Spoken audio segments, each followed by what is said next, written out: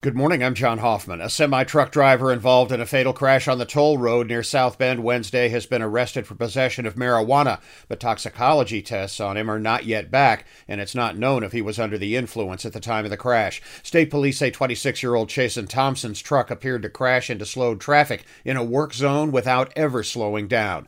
45-year-old Eric Klein and 82-year-old Jacqueline Luzak were killed.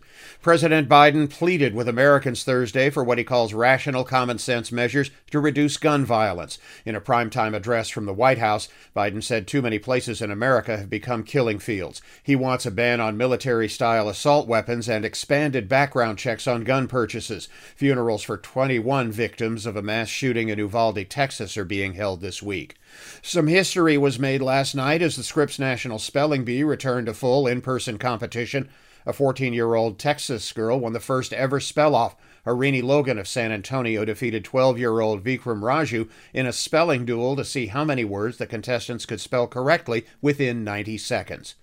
Baseball, the Cubs beat the St. Louis Cardinals at Wrigley Field 7-5. The White Sox lost to Toronto 8-3. The South Bend Cubs won and lost Thursday, winning resumption of a suspended game 8-4, losing the nightcap 7-2 at Dayton. Notre Dame baseball opens NCAA regional play this afternoon at 2 in Georgia against Texas Tech. The NBA Finals got underway last night in San Francisco with the Boston Celtics downing the Golden State Warriors 120-108.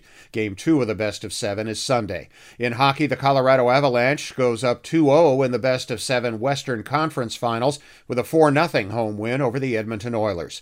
I'm John Hoffman on Sunny 101.5.